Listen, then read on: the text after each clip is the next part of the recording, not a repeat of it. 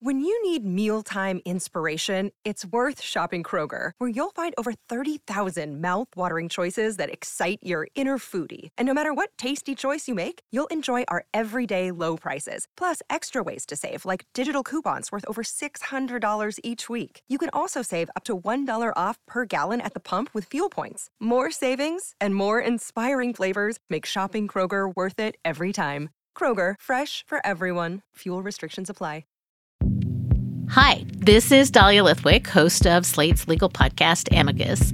If you're listening to this show, you might be interested in Amicus's live show that we're hosting in Washington, D.C. on Tuesday, May the 14th. My colleague, Mark Joseph Stern, and I will be talking to some amazing guests, including Sherrilyn Ifill and a sitting state Supreme Court justice, all about how originalism, a relatively recently invented way of interpreting the Constitution, has taken over the Supreme Court and radically reshaped the law. It's been doctrinal rocket fuel for the conservative legal movement and facilitated the rolling back of abortion rights, the expansion of gun rights, and the obliteration of the separation of church and state. And as another wildly consequential Supreme Court term careers to its end, the court's originalists are on a tear. But there's something you can do about it, and we hope you'll join us in D.C. on May 14th to explore the possible pathways out of the current situation. Go to slate.com/Amicus Live for tickets. A quick warning. This episode has some explicit language. On Sunday, March 3rd, 1991, Antrecia Averett woke up to a phone call from her aunt. And she was like, Treese, I have a problem. Glenn got beat up by the police. Antrecia's aunt was Odessa King, the mother of Rodney Glenn King. Everyone in the family called him Glenn. They beat him up really bad, and she thought she needed a criminal defense attorney. Antrecia was a college student and connected to Black leaders around L.A. She reached out to a friend who was the president of the Black Business Association in Pasadena. And he was like, call Johnny Cochran. He says, just tell him, Tyrone referred you, tell Johnny you don't have no money. The next day, a Monday, Antrecia spoke with someone in Cochran's office. The receptionist told her that Cochran was in the middle of a trial. He wouldn't be available for several weeks. Later that same day, Antrecia got another phone call from King's mom. And she says, Treese, I'm going to go to Channel 5 News today. They have somebody videotaped the policeman's beating Glenn. So she went there and they showed her the video that George Holliday had filmed. And that evening, I came over to the house because she called me from work. She was like, come over. They're going to show it on TV. And when it came on television, it was just a surreal moment. I cut all emotions off as I was watching it. And it was like, I was just watching something that wasn't real. Like maybe it wasn't Glenn. It was just happening. And I knew that I had to be strong because everyone else had just lost it. After seeing the tape, Antrecia knew the family really needed a lawyer. The Johnny Cochran thing hadn't worked out, but Odessa King told her that wasn't a problem. Afterwards, my auntie says, you don't have to worry. I found an attorney. Stephen A. Lerman, Lerman, attorney at law. My job in 1991 was to look after the interests of my then client, Rodney King. Lerman was a personal injury lawyer. By 1991, he'd been practicing in California for nearly 20 years. He got connected to King's mother by a TV reporter. The day after George Holliday's tape aired on the local news, Lerman drove to the county's detention center in the San Fernando Valley. He met Rodney King in the visitation area.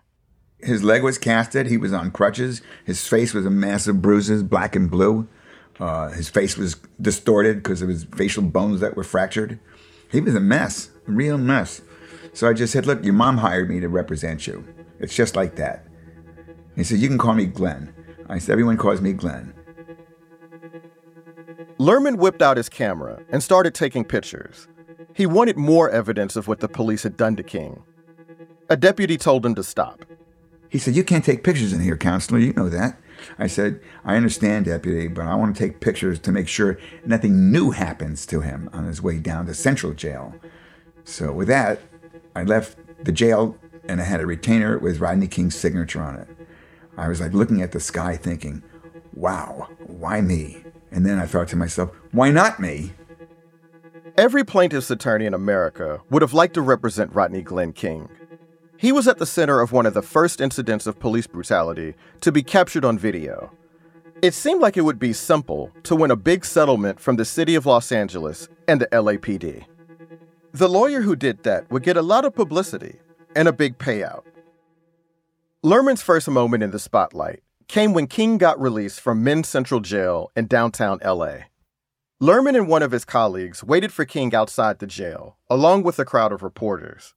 And I had all these microphones stuck in front of my face. What are you going to do about this? What about this? What about that? Lerman loved the attention. His father had been a comedian, and he was a natural showman. When King came out of the jail in a wheelchair, Lerman was ready to present him to America. Pick up your, this is something, This. see this, see that? That's Lerman. What is that from? That's from being stumped. That's King. Lerman wanted the world to see how badly his client had been beaten. That part was simple. It was less clear what story to tell about what King's beating meant. Not only about the Los Angeles Police Department, but about race and racism in America. Black and Latino activists and civil rights groups held up the King tape as clear evidence of something they'd been arguing all along, that law enforcement, and particularly the LAPD, committed violent acts of racist brutality. Lerman, a white man representing a black client, didn't make that argument. Mr. King doesn't want to make it out as though they did this just because he was a black man. This is Slow Burn. I'm your host, Joel Anderson.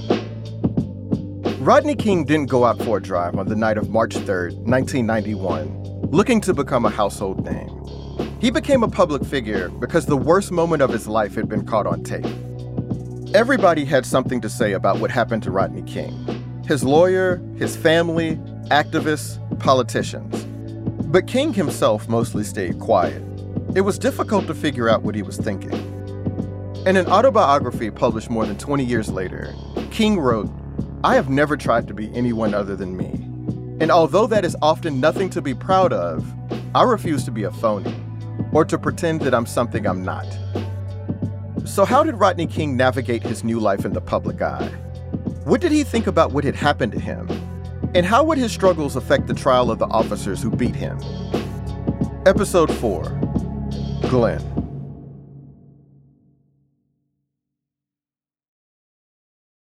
Hi there, it's Julia Louis-Dreyfus. You may know me from my podcast called Wiser Than Me, where I talk to older women and get their wisdom from the front lines of life. I was amazed by how many people told me our show made them look forward to getting older, which is why I'm here to talk about season 2 of the show.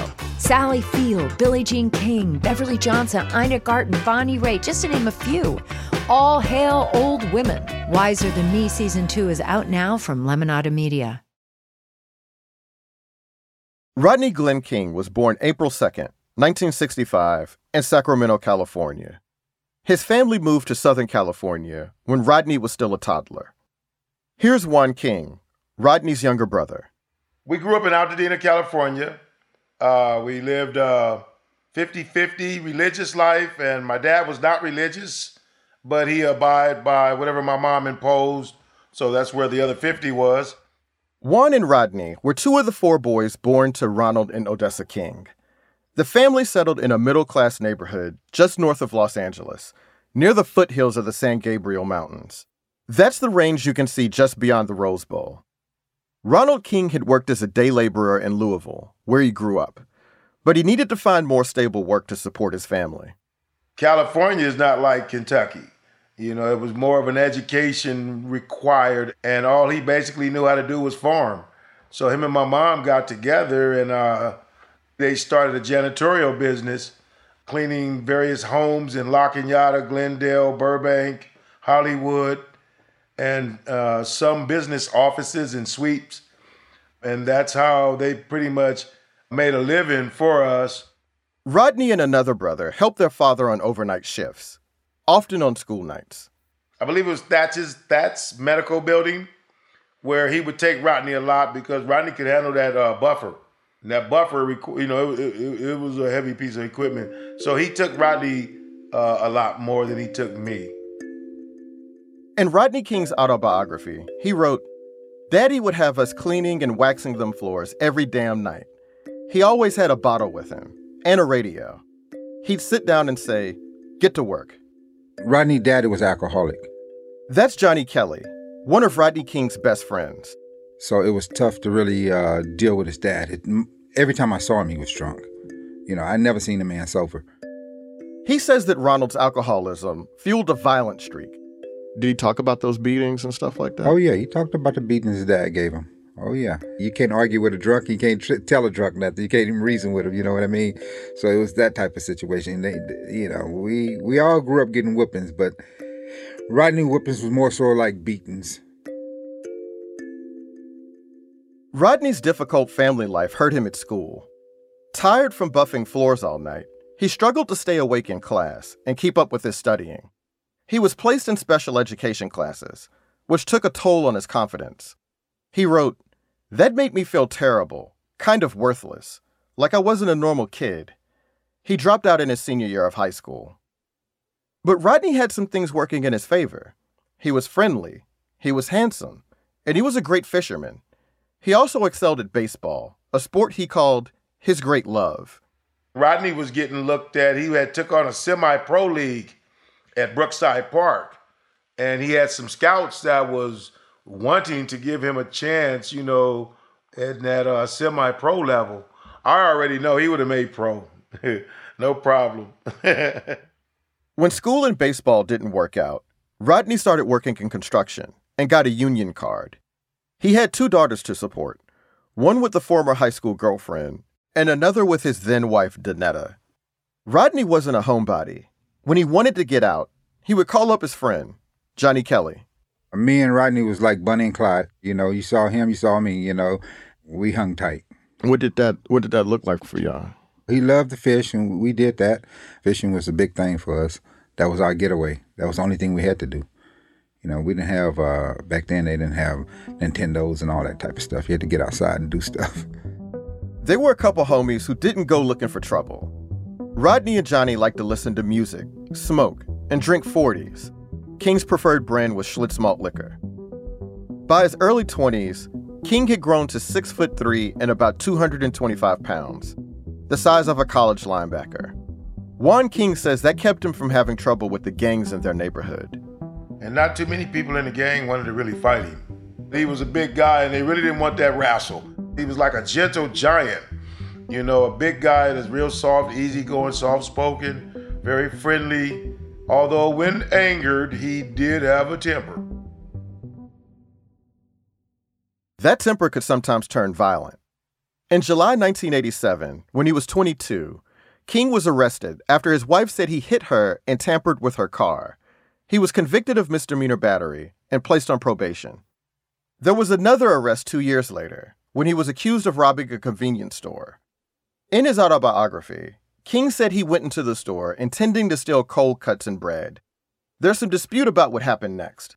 The store's owner said that King was carrying a tire iron. King said it was the other way around, that the owner had the tire iron. Johnny Kelly. Well, he explained to me, hey, he'd been fishing all day, it was hot, he had the money to pay for it, just that the guy was being weird and wouldn't accept the food stamp. So I saw it like he saw it at the time. King fled the store and drove away, but the police tracked him down 10 days later. He pled guilty to robbery and was sentenced to 2 years. The store owner later said that he'd hit King first and that he wasn't mad at him. King spent 10 months in state custody, first in a firefighting camp near Mount Shasta, and then in the California Correctional Center in Susanville. He was released on parole in December 1990. King was still on parole a few months later when he led police on a high-speed chase. From my understanding from Rodney, he was speeding, no doubt about that. He didn't want to stop because he just had got a job working for the union in construction, and he didn't want to go to jail. He wanted to, go to work, which was going to be on that Monday. Johnny Kelly says that King told him that he'd been confused by what the officers were shouting at him. You would shout commands to him, and at the same time, you would hit him with a taser and turn it up, and you was shouting multiple commands, So it wasn't about he was trying to get up and rush an officer. No, you hit him with that taser, and you made him get up, and you kept doing it. They hitting the trigger, playing a game with him, Like everyone else in America, Kelly watched George Holliday's tape. But he was one of the few people who understood how King could take all that punishment. He was used to that abuse as a kid. So that's why he would get up also. He could take it, and he would get up, And that pretty much came from his dad. In an interview years later, King accepted blame for the chase, but not for what happened after he pulled over. I knew it was wrong to run from him, but once I stopped the car, everything was on them. Let's take a break.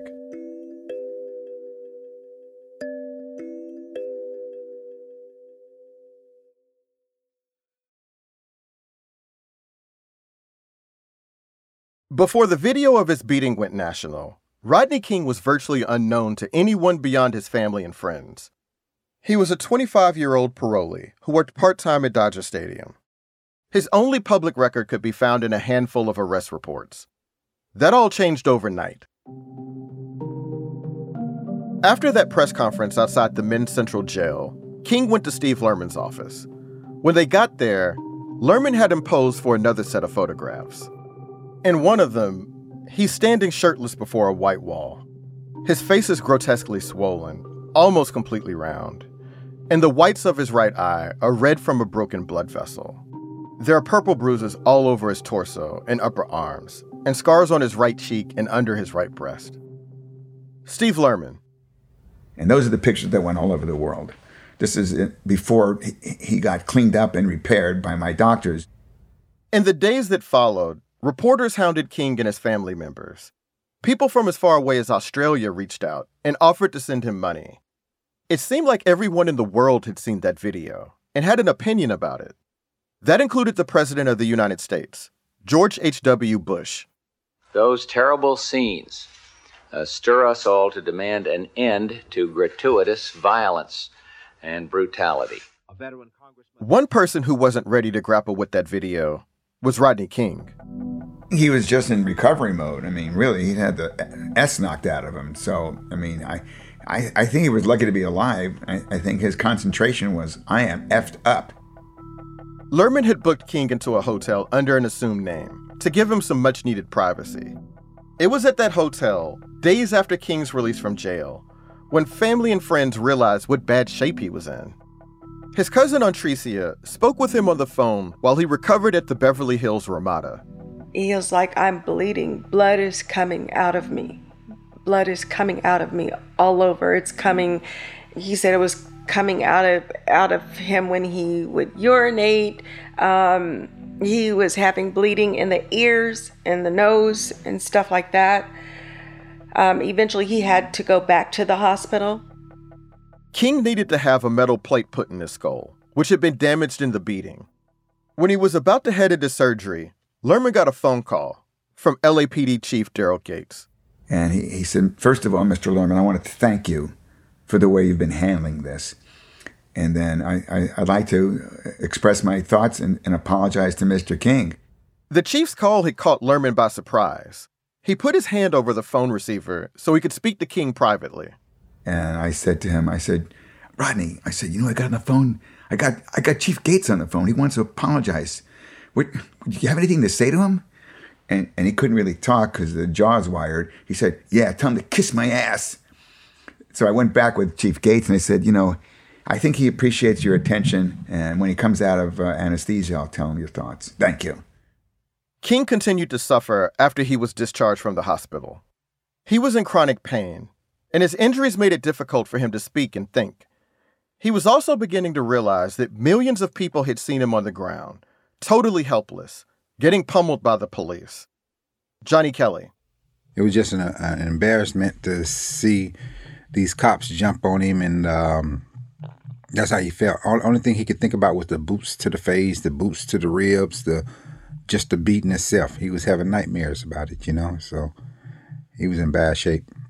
King was growing apart from his second wife and decided it would be a good idea for Kelly to move in to help with security. But he was more than just a bodyguard. It got to the point where Rodney needed somebody with him 24/7. Not for his protection, but to protect him from himself sometimes. Rodney would go through nightmares at night, screaming, hollering, kicking, waking up. He wouldn't even recognize you. You can be with him all day. He can fall asleep and wake up. He wouldn't recognize you. I mean, there was a situation where me and him got into fights. Yeah. So it was bad. Steve Lerman eventually moved King out of the hotel and into a massive apartment complex in LA's Miracle Mile district. It was a good place for King to hide from all the people trying to track him down. In that apartment, Kelly got an up-close look at the day-to-day reality of Rodney King's life. One side of his face was numb, and the other side he can feel, and there was no taste in his mouth. So yeah, they like they say, literally beat the taste out of you. They beat the taste out of him. He couldn't even taste pepper, hot sauce, anything. And I found that out. We was eating one day, and he was putting all this pepper on his corn. I said, "Man, what the hell's wrong with you?" He's like, "I can't taste the shit anyway." And I was like, "Wow." Doctors said King had permanent brain damage, and Lerman hired a psychiatrist to treat him for depression. The damage to his looks was particularly hard for King to deal with. He took a lot of pride in his look. He cared about his face. He cared about his hair. He cared a lot about his teeth. He did care about his appearance, what he looked like, and all that type of stuff. But he knew he had some issues, and he was trying to deal with them the best he could, King was terrified of going out in public and getting recognized.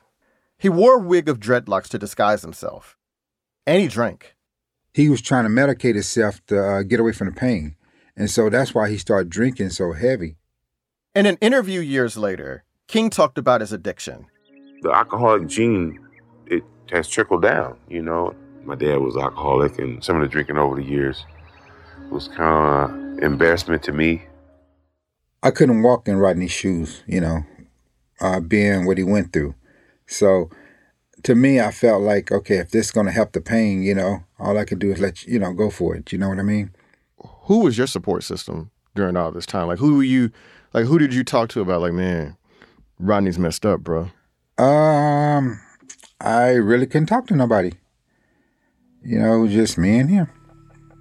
So it was just me and Rodney. When King and Kelly did venture outside, Kelly says they usually went to the same place. We lived in the law office. We would go every day to the law office, every day. There was a lot going on. It was explaining to us not to get in trouble and how to do certain things, how to carry yourself, and all kind of stuff. It was a lot going on. Steve Lerman had his own reasons for encouraging King to keep a low profile. Every night I worried. Every night I worried about a lawyer stealing him. I worried about something happening to him. I worried about him getting frisky and going out again. With King as his client, Lerman was now at center stage. And representing Rodney King meant making a lot of big decisions about legal strategy and about how to tell the story of what happened to King on March 3rd, 1991. When he took on King's case, Lerman knew he wouldn't present the beating as a racist act. He was aiming to get the best possible settlement from the city and thinking about what kind of appeal would work best on white jurors. Because I thought that if his civil case went to trial, people didn't want to hear about the black thing and kind of squeeze guilt out of white people. They beat him because he's black. They beat him because he's Rodney King. Bullshit. We're talking about Rodney King is because the man was black. That's Dermot Givens. He was a law student and community organizer in South Central. So you got his lawyer want to strip him of his blackness. It was about race. So expose the racism in the case. That's what a good lawyer for the community would have done. King's cousin Ontricia says the family faced a lot of pressure to find a black attorney to represent him. A lot of black professionals, they felt some type of way. Like, why would you all have this Caucasian man representing you when, this is a Black thing right here. This happened to a Black man. How will these people represent, Rodney in any type of way if he needs representing? How will this fight work, Privately, the King family was divided about how to present his case. The LA Times reported that soon after King was arrested, he told his family and Lerman that the officers had taunted him with a racial slur. He later confirmed it had been the word nigger. King's aunt told the newspaper that she'd urged him to go public with that allegation. But King's mother, Odessa, overruled her. She was a devout Jehovah's Witness who was opposed to political action. That's one of the reasons why she didn't want to be around anyone like Al Sharpton, because she didn't believe in making public statements about things like this. In the months after he got attacked by the police, King rarely spoke for himself. Instead, still broken from his beating, he let his mother call the shots and allowed Lerman to do the talking. King showed no interest in becoming the face of campaigns against police brutality or being part of the larger movement for racial justice. When Sharpton staged a protest, calling on LAPD Chief Daryl Gates to resign, King was nowhere to be seen. Jesse Jackson led a similar march, and King again wasn't involved. King also didn't show up when 130 students at Cal State Northridge held a rally on campus. Dermot Givens refused to believe that King was making his own choices. People in the community, other activists, we see this, we had a feeling, we knew what was going on. There's nothing we can do. He's got his lawyer. They're going to get paid. They shut Rodney King off. He now has no access to Black folks. It's hard to know what precisely Rodney King was thinking in the months after the beating, or if he was ever thinking straight at all. It's very clear that he wanted to be left alone. It's also possible that he felt things about the world and about what had happened to him that he didn't want to say in public. Here's an interview Steve Lerman gave in March 1991. In his only public statement about the beating, Rodney King said he did not think it racially motivated. But King's lawyers said he was asked about it again today. He said, "I'm scared to say yes. I'm scared. I don't want to start a riot." Let's take a break. On March 26, 1991, Steve Lerman filed a claim against the city of Los Angeles on behalf of Rodney King. A claim is a direct request for damages. It doesn't go through the court system. Lerman asked for $83 million. The city attorney's office rejected that request. Lerman responded with a federal lawsuit, seeking an unspecified amount in damages. And he urged his client to stay out of trouble while that suit worked its way through the court system. My greatest worry, and I mean my greatest fear, was that the parole department would violate him. And if he got violated and sent back to state prison, that would be the end of the case. Literally, that would just be the end. Just 3 days after Lerman filed that lawsuit, King got pulled over by a sheriff's deputy. He was cited for driving with an expired registration, tinted windows, and not carrying his license. He was issued a warning and allowed to go. 2 weeks later, King got into more serious trouble. A new dimension to the Los Angeles police brutality case tonight. The unarmed Black motorist who was beaten in that incident has had another run-in with the law. According to the police, King was driving when he solicited a sex worker at an intersection in East Hollywood. Here's the police version. 2 vice officers in Hollywood saw a suspected male prostitute dressed as a woman get into a car.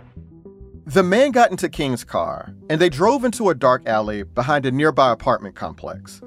A pair of LAPD vice cops followed King in an unmarked car. When the undercover officers approached him, King put his car into reverse and sped away, almost hitting one of the officers. In his autobiography, King wrote, "I didn't know he was a cop, and I thought he was trying to rob me." A short time later, King flagged down a different pair of cops and pulled his car over. When the officers found out who they'd nabbed, they consulted with their superiors, and Daryl Gates was looped in. King was released later that night. Gates insisted that he was treated like any other suspect. Here's Tim Fowler, King's parole officer. Well, they turned the case over to the Attorney General's office to investigate. The Attorney General investigate. I done an extensive investigation. It was clearly determined, hey, Any individual has a right to protect themselves and run away, and he had no intent of running them down, you know. Therefore, no charges were filed. There was no parole violation there. The general public assumed this guy's getting away with murder. Let's get him, you know. There was no violation. It was a rare stroke of good luck for King, a disaster narrowly averted. But the pressure on him was about to get even more intense. As his civil suit got underway, prosecutors were building a criminal case against the 4 LAPD officers who'd beaten him. All 4 were charged with assault with a deadly weapon and excessive use of force. 2 of them, Stacey Koon and Lawrence Powell, were also charged with filing a false report. One of the biggest questions the prosecutors faced was whether to put Rodney King on the witness stand. Here's Terry White. He was the lead prosecutor in the case against the 4 police officers. Lerman was the only access I had to King. I mean, if I pissed Lerman off, then I had no access to him. So with Lerman, you just had to be a little gentle, a little easy with him, or at least I felt that way. Otherwise, he would just take King away, period. White knew it might look bad if King didn't testify, but he also worried about what would happen if King did. He got fairly agitated when we sort of pressed him about details, like they might have done on cross-examination. He got fairly agitated. Not really loud, but you could tell he's getting sort of upset, which we didn't need. I mean, you just didn't need that. What went through my mind was, well, this is what it will be like on cross-examination. I can't have him blow up on cross-examination. If he blows up on cross-examination, I might as well go home. The case is over. Steve Lerman told me that he thought King would struggle on the witness stand, especially while he was suffering the effects of a traumatic brain injury. The reality is, I didn't think it would be good for him because he'd be at a disadvantage because cognitively he was challenged. Besides, Lerman thought, the DA's office didn't need King's testimony. Surely the videotape alone would be enough to secure a conviction. Rodney King never asked to be famous. At the lowest moment of his life, in an encounter that broke his body and damaged his brain, he was pushed into the very center of the public eye. King disappointed just about everyone. His failure or refusal to make any kind of public statement about race or racism irked a lot of black activists. His lawyers were frustrated that he couldn't stay out of trouble. The prosecutors decided he'd be useless as a witness, more likely to wreck their case than to win a jury's sympathy. The only people King didn't let down were the ones who knew him before the beating. The ones, like his cousin, who called him Glenn. He was never enough for anyone at that moment in time. He found himself where he could not meet the standards of anyone. So he just took these blows. It just never stopped.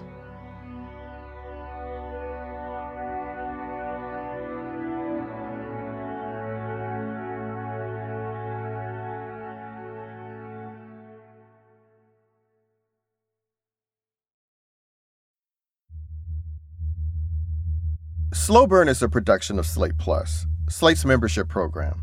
You can sign up for Slate Plus to hear a bonus episode of the show this week and every week for the next 2 months. And in this week's bonus episode, you'll be hearing more from Steve Lerman and Johnny Kelly. Head over to slate.com/slowburn to sign up and listen now. It's only $1 for your first month. We couldn't make Slow Burn without the support of Slate Plus, so please sign up if you can. Head over to slate.com/slowburn. And a programming note, we're taking next week off, but we'll be back with a new episode in 2 weeks. Slow Burn is produced by Jason DeLeon, Ethan Brooks, Sophie Summergrad, Jasmine Ellis, and me, Joel Anderson. Editorial direction by Josh Levine and Gabriel Roth. Artwork is by Jim Cook. Our theme music was composed by Don Will. Mixing by Merritt Jacob. Special thanks to the Department of Special Research Collections at the UC Santa Barbara Library, Lou Cannon, Jackson Vanderbecken, KUCR Radio at UC Riverside, Devin Schwartz, Stan Mizrahi, Jared Holt, Lowen Liu, Evan Chung, Derek John, Janae Desmond Harris, Amber Smith, Bill Carey, Meredith Moran, Seth Brown, Rachel Strom, Chow Tu, Derek Johnson, Asha Saluja, and Katie Rayford. Thanks for listening.